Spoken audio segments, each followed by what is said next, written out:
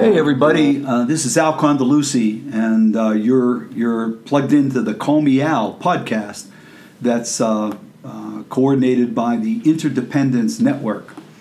The Interdependence Network is a coalition of international advocates, all interested in social justice and opportunities for people with disabilities and other devaluing realities to play natural and full roles in the greater community.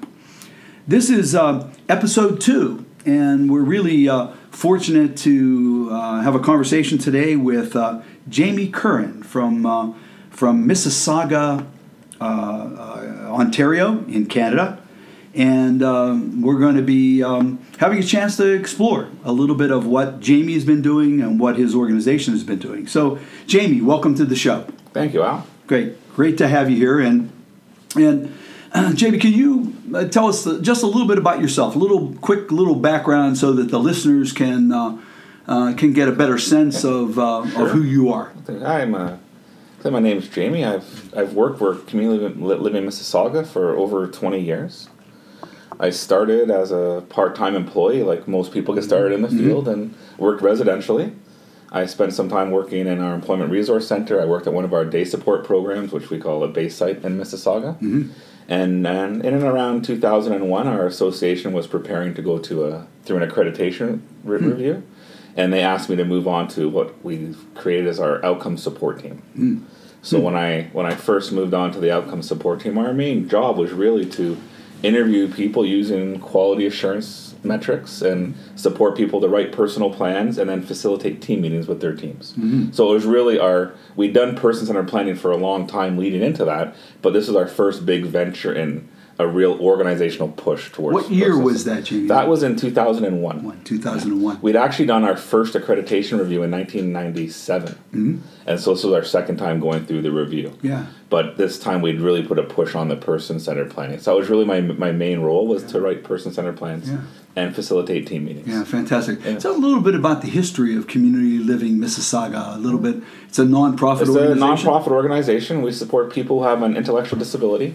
We support right now over 3,000 people in Mississauga. Wow. And we have over 450 support staff. We've been around since 1955. Wow. We have a large budget. We're one of the larger providers in Ontario. Mississauga is a city of almost 1 million people now. I like to joke that Mississauga is the biggest city in Canada that people have never heard of, because we're right outside of the GTA in Toronto. So kind of we border the Toronto, so there's a lot of people who live in Mississauga who commute downtown to work and back and forth. So we're a pretty large provider in our area. Now, Community Living Mississauga is a part of a larger community living system throughout Ontario. There's a provincial organization, Community Living Ontario, which we are members of, and then there's a national coalition of the Canadian Association for Community Living. Yeah, excellent. So I'm not sure if there's a similar. And the funding comes from the Ministry of Community and Social Services. Okay.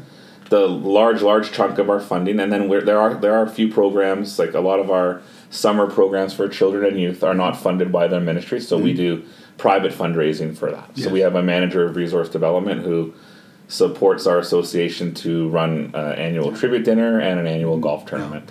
Actually, our golf tournament just wrapped up on Tuesday, and we raised over $100,000 for children and youth programs in Mississauga. Fantastic. And we've always been an association that values inclusion. So as an example, for children and youth that are supported by our association, we don't run summer programs. Children and youth attend typical typical programs that are offered through the city of Mississauga, and what this money raises is it goes towards paying for support staff for those children to attend those community-based programs. You know, I've had the great pleasure of visiting Community Living Mississauga and your team up there, Jamie, and I've always been so impressed with the passion and energy that you and your colleagues take toward inclusion. But could you help, for the listener, could you help define inclusion? What does that mean to you? How do you know somebody is included? That's always such a great question, because everyone will define it a little differently. And for us, when we talk about inclusion, it's just people being part of everyday life in the community. And when we do, like, one of the roles I have in our association is doing training on personal outcome measures and training on building social capital. And one of the things we always try to relay to, especially the new staff that are starting, is that when it comes to supporting people, there's no us and them mentality. That everyone is just a person who lives in the city. And some people require more support and some people require less support. But for inclusion, just being able to be part of everything that you want to do in the community.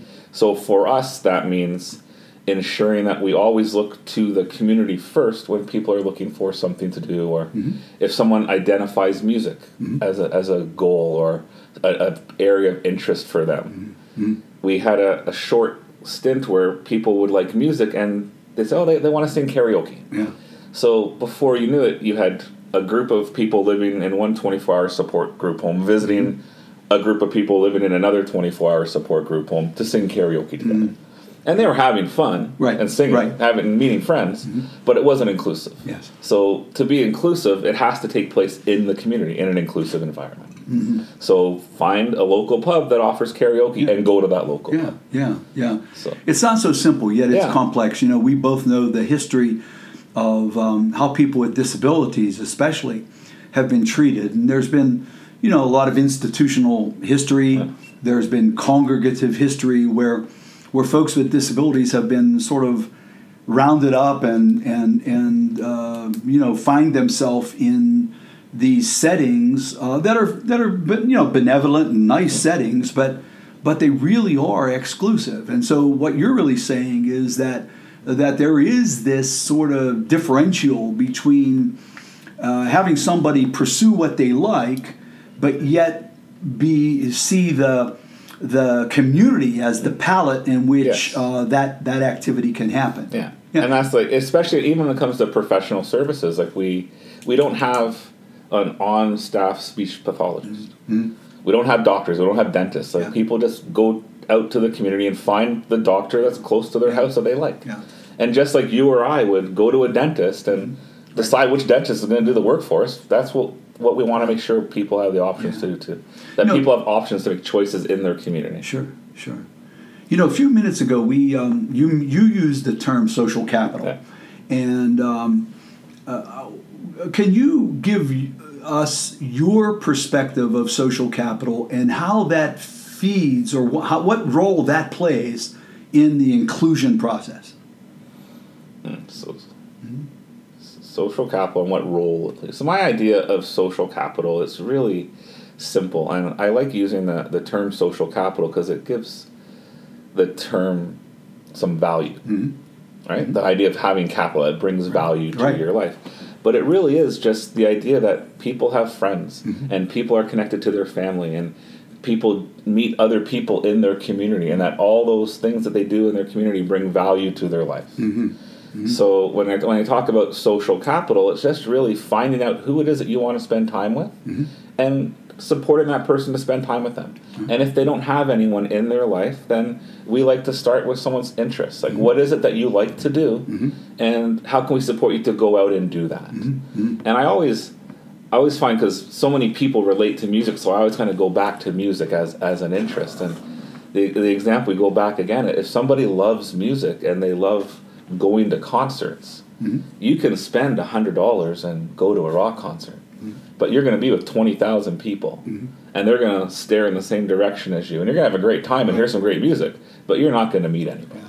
So if someone really loves music, what things that can you do where the person can go back week after week and see the same people who share that interest as them? So it doesn't really cost any more money to support someone to build social capital. You have to change your thinking. If someone loves music, what can we do every week where they can be around other people who share that passion with them? And then over time, people are going to get to know people. So is inclusion in some ways just a measurement of friends? Just to identify who people's friends are, their social capital. And if people have a lot of friends, then the assumption is that they're included? No, I think it goes beyond that. I think just being there doesn't mean you're included. I think over time you need to be accepted as part of that group, and you need to know people's names and be welcomed when you come and feel welcomed when you show up. And I think we've seen that in Mississauga a lot of times where people have been a part of a group, and when they first start, people are a little standoffish.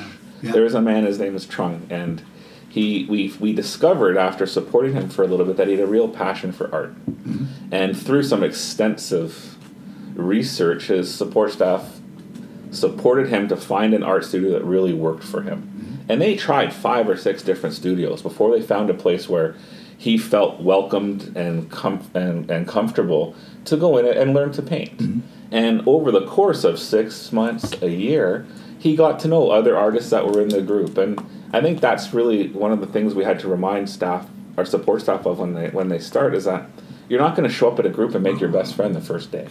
It could take 6 months, it could take a year. But along the way, you're going to feel included. And when you come into class, they know you. They say hi to you. They know where your spot is in the room. Mm-hmm. They know that you have your own desk, your own workstation. Right. You'll set it up and you'll paint along other people who are similar age, sharing the same interests that you're sharing. Yeah. That's really an excellent interpretation of this challenging thing called inclusion, that so often we both know. We go to a lot of conferences and gatherings, and we've been out there for a lot of years. And the word inclusion is bantered around all the time. And, you just sort of defined it as being acknowledged, being appreciated, being accepted. You really put some dimension and some texture. It's really the difference between being present in the community mm-hmm. or being a part of the community. Because mm-hmm. anyone can be physically present in the community. Yes, being in the community. In the community, but are you a part of the community around you? Yeah. That's excellent. Now, you were giving an example of Tran? Trung Tran. Trung, yeah. Okay. His last name is Tran. Okay. Trung Tran, yeah. So Trung's situation sounds like it really is an interesting example of inclusion and of social capital. And what in terms of Trung's situation, how much did he make that happen? Or was the magic of that success really found around him? Like for example, the where I'm going with this, Jamie, is that a lot of times in disability services, there's a push toward wanting to have people build social skills. And the assumption is that if a person with disability can build these social skills, that'll be, a bridge to lots of friends. And was that, did that get factored in? Did you spend time in Community Living Mississauga to help Trung build social skills? Or what was the process you used with Trung? The process we used, Trung was living at home until he was into his 40s, I believe. Mm. I have all the notes written down, but he lived at home with his family, and they had moved to Canada. Yeah. And his father had moved first, and then he brought the rest of the family over. Mm-hmm. And Trung came last with his mother. Yes. And I think they came from the Philippines. Mm-hmm. I have to correct. I apologize if I got that wrong.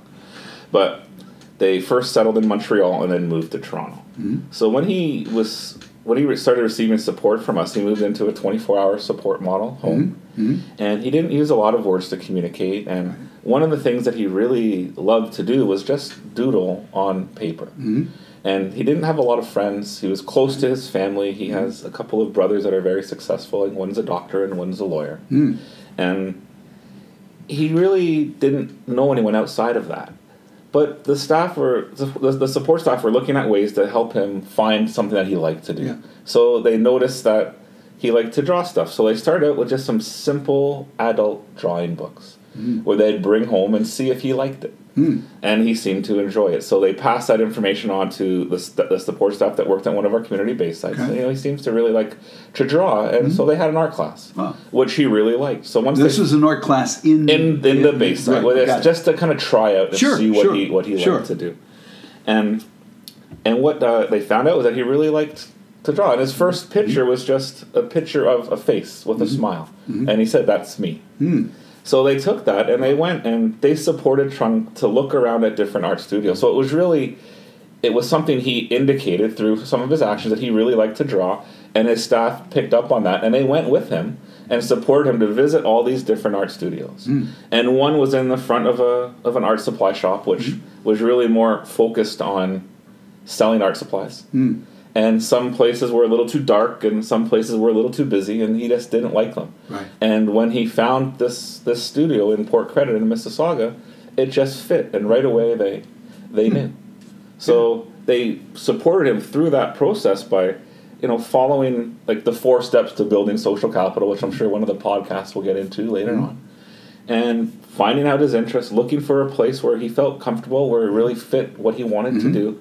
And then they got into that process of understanding how that community operates. Yeah.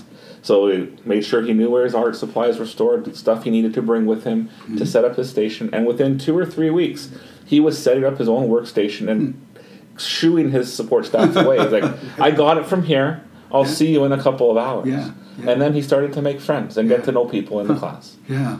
And it was really through that whole process, following it from the beginning to the end, and finding places where he felt really comfortable. Right. And then getting out of the way. Yeah. And he was a very successful artist. Yeah. He painted numerous paintings. He has a book out, like a visual book out, The World Through My Eyes. And there's actually, at our Living Arts Center in Mississauga, there's a wall dedicated to Trung's art. Wow. That was on display. And it's still there to this day. Yeah. And now and Trung has passed away a couple of years ago. But when he was interviewed about being an artist, like the line he used was, it was my brother, the doctor, my brother, the lawyer, I'm an artist. And it really gave him a role in his family and increased his self-esteem. Yeah. And when he talked to his support staff, because Trung didn't use a lot of words to communicate, as he started to paint more and get to know more people and become more comfortable, he started using more words to communicate and become more expressive in his language and just more comfortable in himself. This is an elegant story, Jamie, and it really articulates the inclusion process. The thing that the message I'm hearing from this story and this conversation is that there is a process here, right?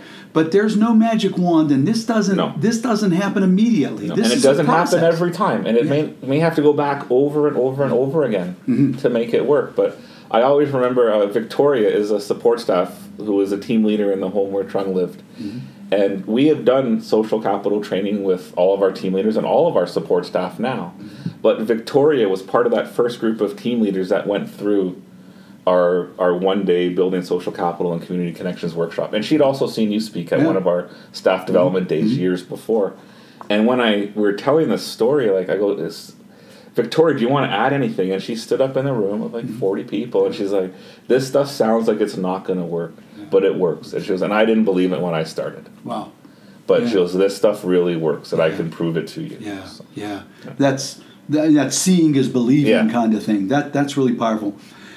Just a final question that I think is begged in this point of this conversation, and that is, the example, the process, the approach that Community Living Mississauga and your team has taken really leads me to a final question, and that is, what's next? Where do you see the movement going? What challenges are out there now that Community Living in Mississauga is preparing to embrace or really looking to address in the next move of inclusion?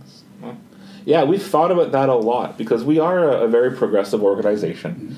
And the social capital training that we offer is it's like the last training we offer. We have our personal outcome measures and social role valorization, and we're an organization that's really heavily based in our values of inclusion and people being treated as people and people being respected and being able to advocate for themselves. And so we provide a lot of that training. And I think the next step for us, what we're noticing now is that as we support people to be a part of their community more and more, that there is still a lot of roadblocks. And a lot of the barriers come from the community itself, where people in our community just don't have that experience yet of getting to know someone who has a disability or being comfortable around people who have a disability. So for us, our next big venture, and I don't know if we'll get there soon, but we really want to look at the idea of collective impact. How do we reach out to community partners to support and understand what we're doing as an organization, where the whole community can be a little more understanding and provide that community outreach to the whole community.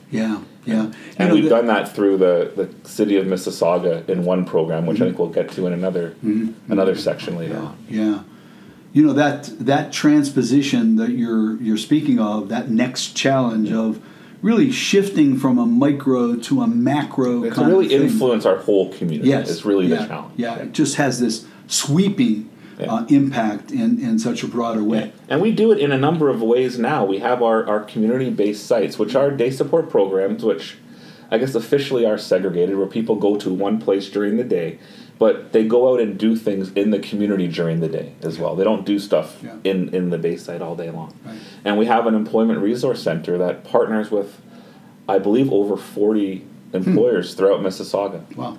To support people in typical jobs in the community. Wow. And we do a lot now to try to build that up, but it's really taking that to the next step. That sounds like there's really exciting, and I know by being there that there are really exciting things happening in Mississauga, Jamie, and you know, really hats off to your organization, to the leadership of the organization, and you personally have taken in really advancing this agenda of inclusion with some of these examples.